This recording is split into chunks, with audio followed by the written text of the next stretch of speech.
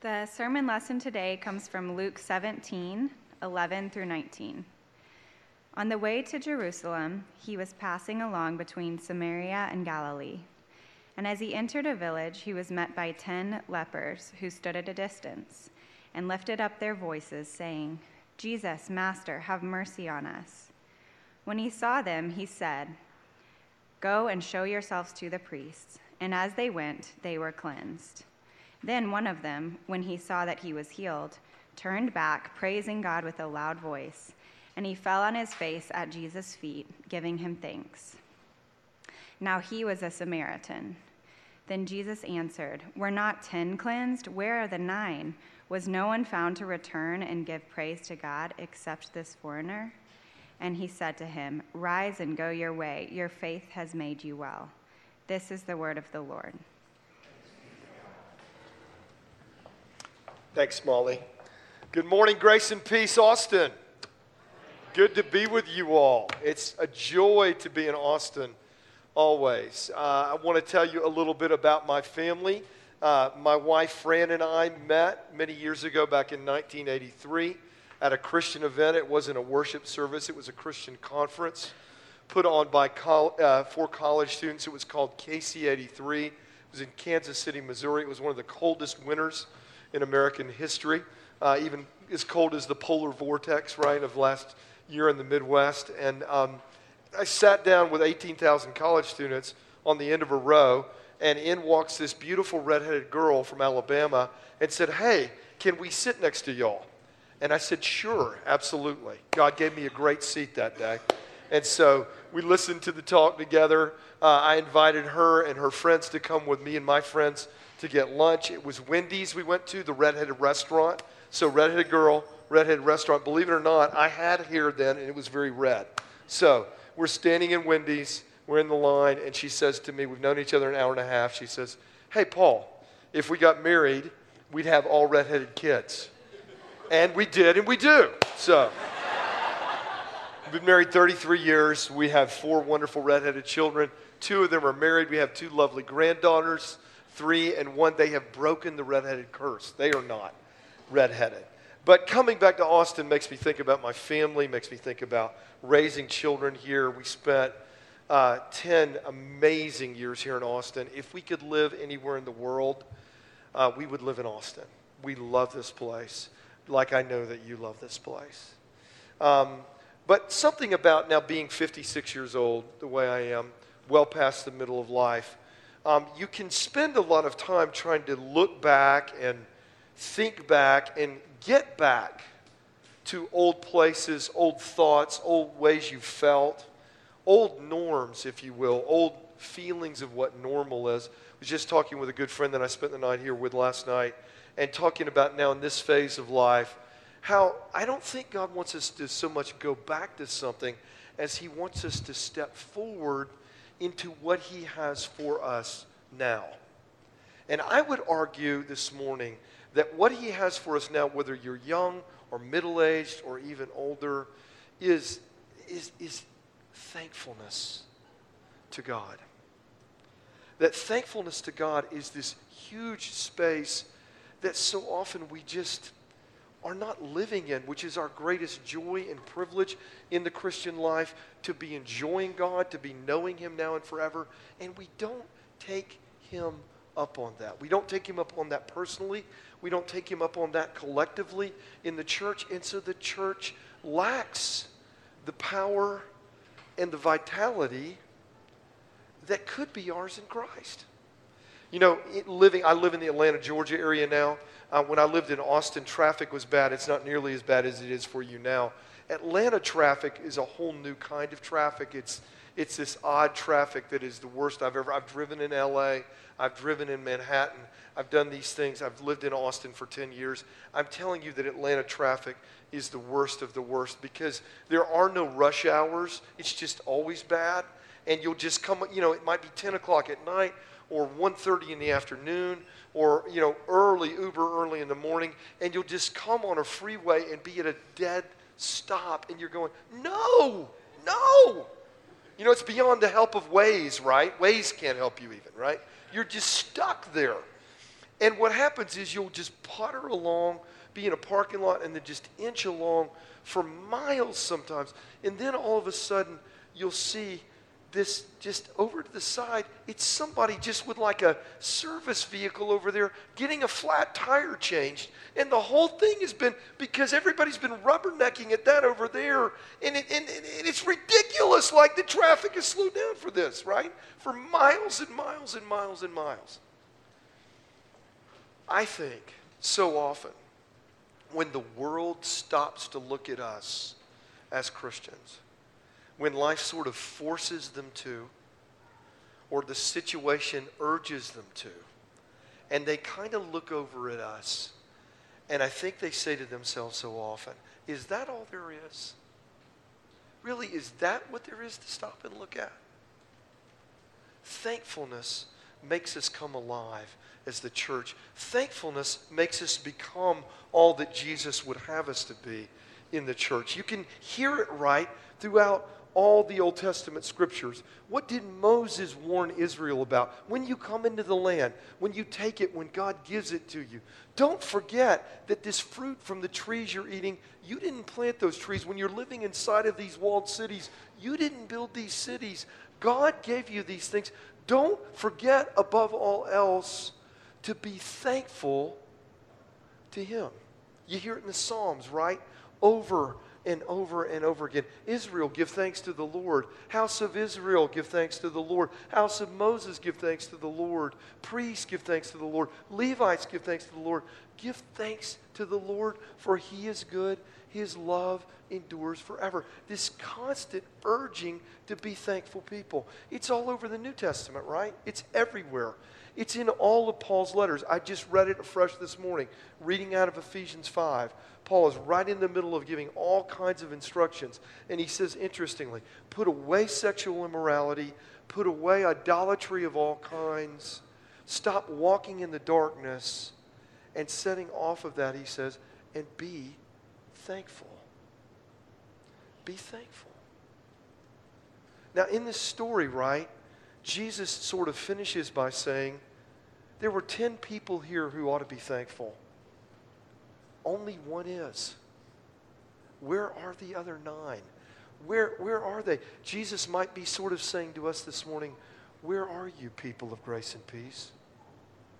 Why are you not coming back in front of me to give me thanks? Let's look together at how we can become, by Jesus' grace working in us, alive with gratitude to Him. His thankful church is His flourishing church, and a thankful church, first of all, is filled with people who have eyes to see. Eyes to see all that we have to be thankful for in Christ. So coming back to our narrative, what's happening, right? Jesus is traveling through the region, sort of meandering his way towards Jerusalem. He's in this Samaritan region, which is mixed with Jewish peoples and non-Jewish peoples. And here he is on the edges of Judea in this Samaritan region. And he comes, and he comes into this village, and there are 10 lepers standing outside the village who are saying, Jesus, have mercy on us. Why are they standing outside the village? Why are they apart from everything else? Because that's what you did as a leper. To be a leper meant that you had some kind of skin condition that was literally rotting away your flesh, tearing it apart, that really could not be healed by medical science of the time, and which required a miracle from God to find any hope of healing. So to be a leper was to live apart, to live over here a kind of zombie sort of lifestyle, right? In Atlanta this weekend, I was just in Atlanta seeing my grandchildren. We live in Athens, Georgia. We spent the night in the hotel with a bunch of our kids and grandkids this weekend because we rent our house out on game days in Athens for the Georgia Bulldog games. So too much information, you didn't know all that. But we're in Atlanta. We're staying downtown before I'm going to fly out here. And I'm there, and I'm checking in at the hotel, and the guy goes, oh, Mr. Hahn, this is great. There's so much going on down here. The Falcons are playing. Georgia Tech's playing. Georgia State is playing. There are all these games. This is awesome. And there's a zombie convention. They're having a Walking Dead convention right down the street. I think, really? I thought we had gotten past that. Like, you remember the zombie craze of like 10 years ago? Everything was about zombies, right? We're kind of past that a little bit, but it seems The Walking Dead still lives in Atlanta, right? Okay, but these people are living the kind of Walking Dead experience. They're out there. They're living apart from everybody with this bodily breakdown, which is creating a social breakdown for them, right? Everybody doesn't know what to do with lepers. They have to be apart because we're afraid they're going to give the disease to us. And so to be a leper was not just to be dying physically, to be doing sort of a Walking Dead thing physically. It was to be doing a Walking Dead thing socially. All you could connect with were other lepers. You're pulled out of your family. You're pulled out of your workplace. You're pulled out of your worshiping community. You're pulled out of your best sets of friendships, and all you do is live with other people who have the same kind of living death experience you do, because that's what lepers did. And then to be a leper was not just to feel a physical death and a social death, but it was to feel a spiritual death, right? Because if you've been around the church long and you've read much of the Old Testament, leprosy was that mark God would put on people when he was trying in some small way to picture what his judgment was. When Moses' sister Miriam grumbled against Moses' leadership and God's leadership for the people, God strikes Miriam with leprosy for a time, and then he lifts that off of her. When King Uzziah is a beautiful king in the middle of this sort of monarchy reign in Judah, and he's leading the people toward God, but he decides being king is not enough. I want to be prophet, priest, and king together in one person. And he goes into the temple and he starts to swing a censer filled with incense. And leprosy comes on him as this picture of God saying, no, that's not my way of blessing and flourishing. The picture of God's judgment. When God heals the leper through Elisha, Naaman, the enemy of God, who comes and gets in front of Elisha and finds healing.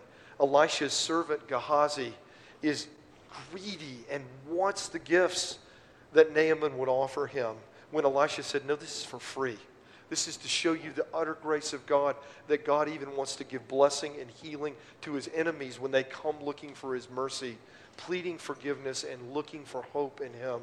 But Gehazi said, no, give me the silver and the clothes, Naaman. I want those. And he lies about it, and his greed drives him to take these things. He stands in front of Elisha again, and Elisha says, the leprosy that was on Naaman is going to be upon you. To be a leper was to be dead physically, dead socially, dead spiritually, as it were. To be under a picture, at least, of being under God's wrath and judgment. So these people, these lepers, are just standing away, and all they can do from a distance is say, Jesus, have mercy on us. So what does Jesus do? From a distance, he shouts back at them, go show yourselves to the priests. That may not mean much for us, but to them in that context, that was to offer a word of deep hope.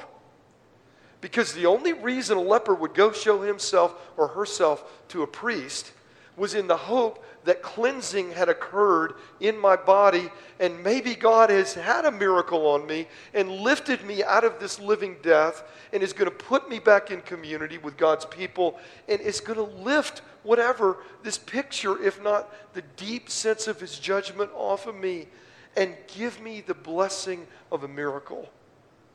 And so these men are hearing it. To go to a priest was to be told, you were officially cleansed. The leprosy is gone. They were the ones who would declare that reality, and the person comes back into the community through that gateway. And so as these men begin to walk, they see, right, that they are in fact cleansed. A miracle has happened for them. But Luke says what?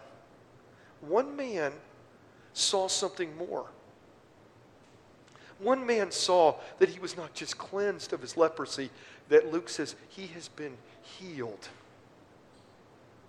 Luke's a genius with medicine and with literature. And he weaves those together in telling the story of the gospel to talk about the true healing that can be ours in Jesus. And he uses this word here that is implying holistic, deep, down to the bottom, inside and out, wellness. A word of salvation. One man sees, I haven't just been cleansed. I've been saved. I've been rescued. I've been healed. Thanksgiving starts, right, when we really have eyes to see all that God has done for us in Christ. I love the fact that this man sees these things before he can see these other blessings that might come if the priest will declare him clean. Can I come back? Is the leprosy really gone, and is it going to stay gone? Can I come back into my family? Will my family accept me and welcome me? Will my wife still have me? Will my children still know me? Does my workplace still want me? Is there still a job for me? He doesn't know the answers to any of those things. And there may be great brokennesses ahead for him to face. And there certainly are all the brokennesses of his own personage that he's going to have to deal with ongoingly. But what he sees is God has healed me, lifted me out of this living death back into a place of life. What do you see as a Christian in Jesus?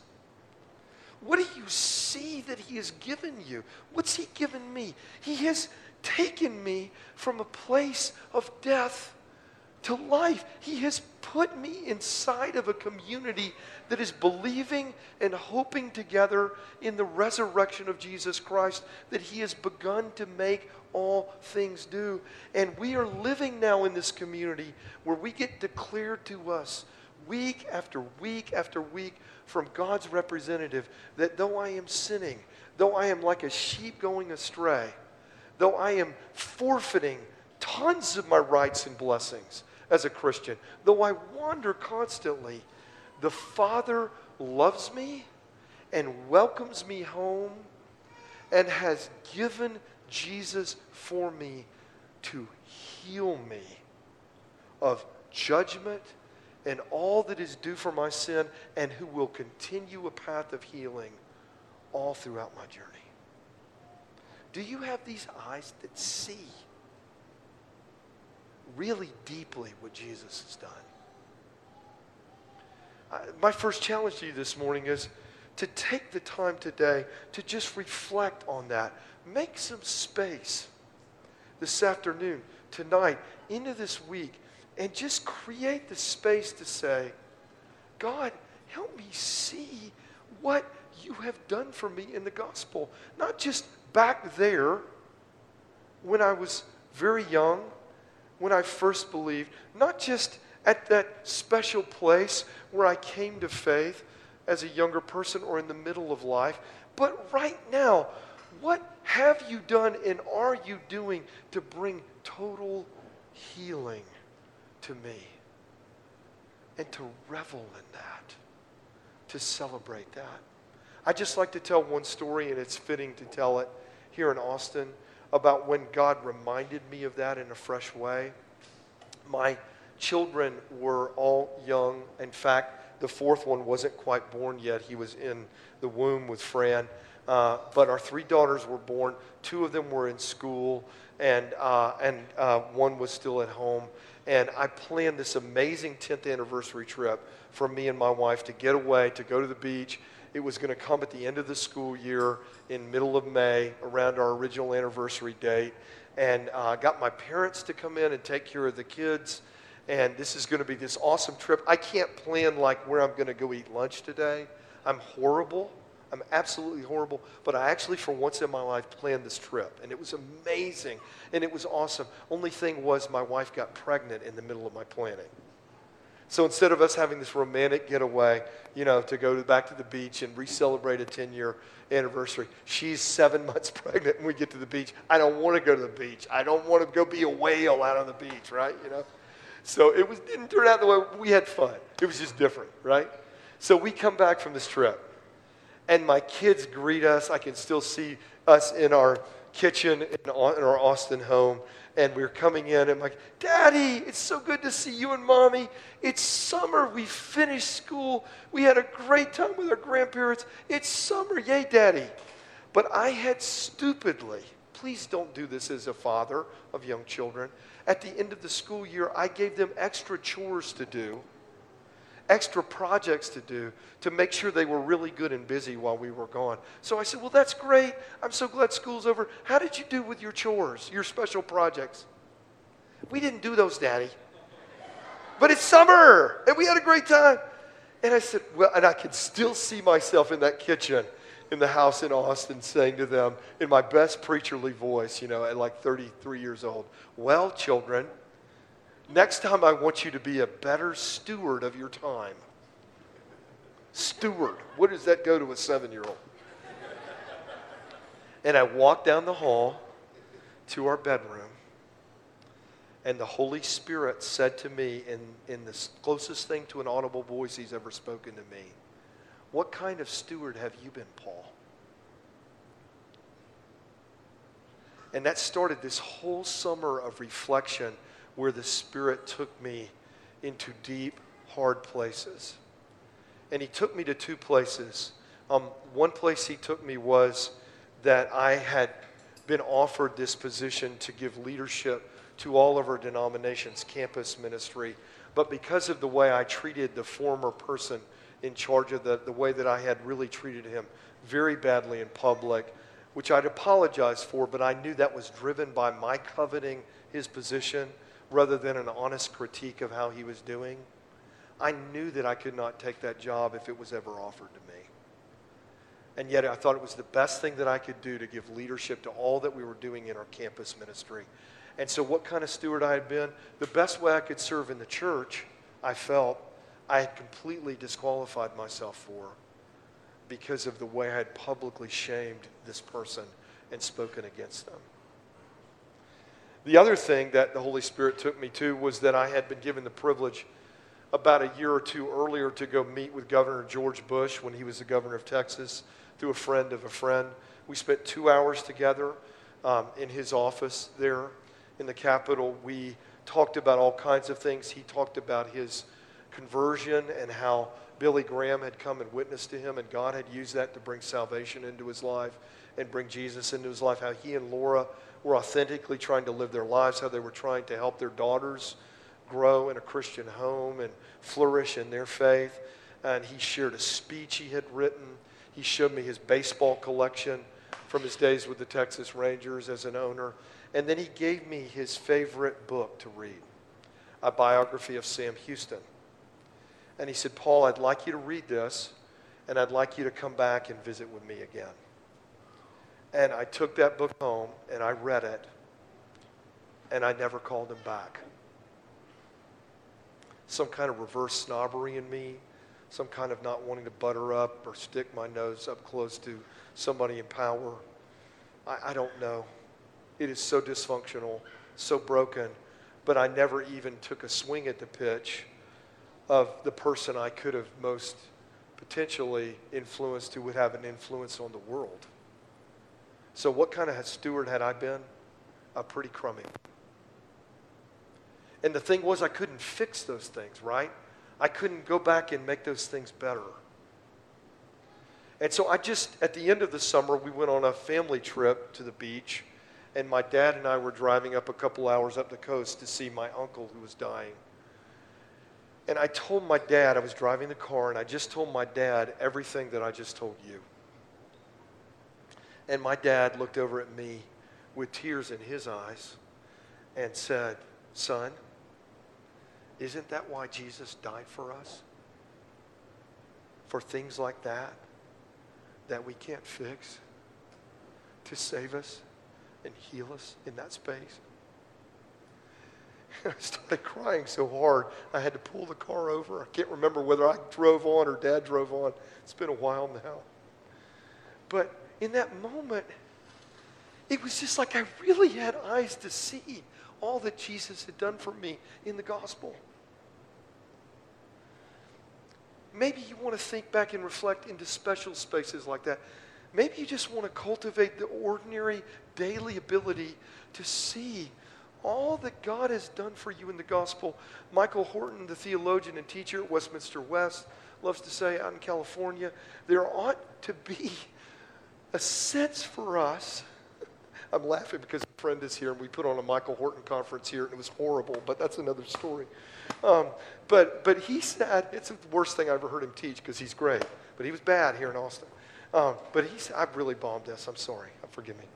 But he said this and it was genius. He said, there ought to be a sense that you are coming in touch with the gospel in such fresh ways every so often that you wonder, was I even a Christian before? Because it's touching you so deeply, because you're seeing with a depth all that God has done for you in Christ in fresh ways. May we have eyes to see, and may that make us thankful people. So the flourishing church in Thanksgiving is a church that sees. Secondly, it's a church that walks, that moves its feet toward Jesus to give thanks. Let's go back to our story, because here's where it gets interesting to me. All 10 men, right, are walking to do what Jesus has called them to do, to go give themselves before the priest to be declared clean, to be declared that they have the right to come back into God's community, that God has done a miracle for them. They're doing exactly what Jesus called them to do, and they're doing what the Old Testament scriptures commanded them to do. But one of them, when he sees the depth of what's happened to him, the healing that comes to him, his feet take him somewhere else first. Before he goes and gets the declaration of cleansing from the priest, he goes back to Jesus to give him thanks.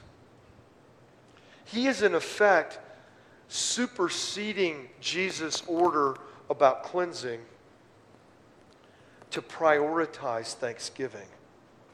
And Jesus loves it. He's, in effect, saying, well, where are the other 9 people? Why aren't they doing this too? How often do I prioritize thankfulness in our journey with Jesus? You know, we just had a situation come up, so I work. John told you a little bit about what I do. I'm working and leading an agency that is promoting church planting all across North America and church renewal in our existing churches. It's a large job, and much of it is about fundraising, raising funds to promote new works and new movements. Well, in one afternoon of one day, we faced, coming into this summer, $1 million gap for the last 6 months of the year. We didn't know where that extra $1 million would come from. In 2 hours one afternoon, I'm with a friend, and he says, tell me about the $1 million gap you need. And I said, well, here's what we're trying to do. Here's our budget. Here are the new initiatives we're trying to do. We have $1 million delta here, and we're just begging God to provide it. And I said, you know, frankly, there's one group that's trying to sell a piece of property in Seattle, and if that sells, they will give us $200,000. He said, let's pray for that, before we had a meeting with other people. And we met, we were in this bar, and we prayed intensely together over that and let that before the Lord's feet. And so we go on into the meeting, and about 30 minutes into the meeting, my phone buzzes. I thought it was Fran saying, Paul, can you bring some stuff home for dinner? It wasn't. It was my friend in Seattle saying, hey, we sold the property. It's now in process. Pray that it goes through. That'll be $200,000 for Mission to North America. So I shared that with my friend. I shared that with the other people we were with. It was amazing. So we have a dinner for a group of people at my home that night in my kitchen, and I'm sharing all of this with them as Fran is finishing up dinner. We're sitting around the kitchen table, and everybody is rejoicing and being grateful. And then I go over to the corner, because I've been in meetings all day, and I check my email, and down here, one of the last emails given during the day was from our chief financial officer in the office. She said, Paul, didn't mean to trouble you tonight, but thought you would want to know we got a gift this morning that passed through from a bequest from a family that was for $795,000. So in 2 hours, not knowing where that would come from in the world, God gave us $1 million to carry on his work. Now, do you know what? By the next morning, I was already sour and moving on to my next set of problems. Are you like that? Paul's friend goes, Paul, can we at least just kind of be happy about this for a week? Could we do that? Well, we've been given something far greater than $1 million in a space of need. We have been given this eternal, deep, utter salvation in Jesus, and that needs to move us to prioritize giving thanks to him. How do you, second application point, how does God want you to put thankfulness first and best in your life? Not just by saying your prayers, over a meal and giving thanks, but how does God want you in the flow of your life to step toward Jesus to say thank you? Maybe it is by creating space to pray for people in your world that you know do not know Jesus. And you want to just create the space to say, Jesus, out of my thanks to you, I want to come to you giving great thanks. And I want to pray, would you please move in these people's lives as you've moved in mine? I want you to glorify your name by bringing this kind of salvation to them the way you brought it to me. And I'm doing this in a spirit of thanks. Maybe you know that one person at work that has nobody. And in fact sends all the signals that I want nobody to be my friend in the workplace. I'm completely love avoidant in all the signals I'm sending. But you say, Jesus, I want as an expression of gratitude to you to just go make space to begin to love this person. Maybe it is someone who's hurt you very badly. And as an expression of gratitude to Jesus, you say, I want to give up my right. I was just telling someone about this recently, how God spoke to me on this. I'm going to give up my right to see myself as a victim in the situation. And I'm going to step out in love in safe ways, with boundaries where they're needed. But I am going to love the way you have loved me as an expression of thanks to you. Where does Jesus want you to prioritize gratitude? To put something down or to put something on simply out of thankfulness to him. Eyes that see, feet that move, and lastly, the church needs full lives that are laid out in gratitude to Jesus. When I think of Sundays, I think about growing up, I think about going to church, being with my family, and then my dad watching football on Sunday afternoons and me watching football with him. And then he'd come out in the yard with me and we'd run pass patterns and he'd throw me the ball. And I would always say, Dad, don't throw it to me. Throw it away from me so I have to dive for the ball. Because that's what the real guys playing real football do, right? They're diving for the ball and skidding on the ground and getting all muddy. That's real football, right? Real life of the church is skidding onto the ground, laying ourselves out to say, Jesus, I will give you all that I have in gratitude to you. What did this man do?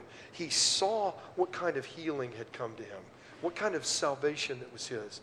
Even in the middle of still much brokenness, much uncertainty, he saw and he moved him to give thanks. He prioritizes getting in front of Jesus to put thankfulness first and best in his journey with Jesus. But he also lays himself out and with a loud voice gives thanks and praise to God in front of Jesus. Let me tell you what Thanksgiving does, right? Thanksgiving gives you the privilege of enjoying what salvation is all about. Being in front of Jesus and celebrating with your whole being who he is and what he has done for you and what he promises to make you as a part of his church. You can get a miracle from Jesus right at a distance. You can be outside the village and cry for a miracle, and Jesus can give that to you. But only thankfulness puts you in front of him and keeps you in front of him and makes you all that you were meant to be, to enjoy the fullness of God in the face and person of Jesus Christ, and to give your whole life over in joyful response. The earliest Christians, their favorite word for this meal, this Lord's Supper, this holy table, this Christian communion celebration was Eucharist. Great thanksgiving. It was a space in which they saw themselves like this man before Jesus, knowing and celebrating all that God was for them in Christ, laying themselves out, as it were, with full bodies, with full voices to say, I want Jesus to say to you, you are my everything, and I want you to feed me on more of this gospel, to drink your blood that covers all my sin, to eat your body which gives me life and gives me hope in every setting. I want to open wide my mouth and be filled with more things that are good and perfect from you, so I can give my whole life over in thanksgiving to you when I go from this place. Where does Jesus finish the story? It's where we'll finish the story. He says, where are the other 9? Was no one else found except this outsider, this foreigner, to come back and give praise and thanks to God? Jesus isn't being racist. He's not so much distinguishing between Jew and Gentile here. What he's saying is the others were insiders.